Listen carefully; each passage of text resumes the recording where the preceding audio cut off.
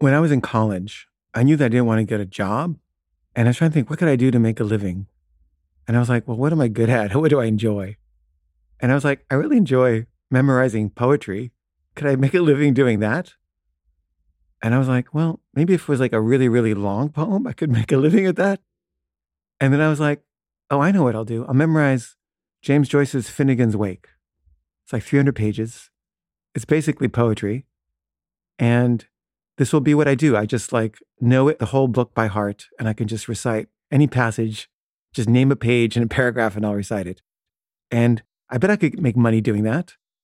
And I was imagining that it'd be like on talk shows and stuff. And so I tried memorizing the book, and I memorized a big chunk of it.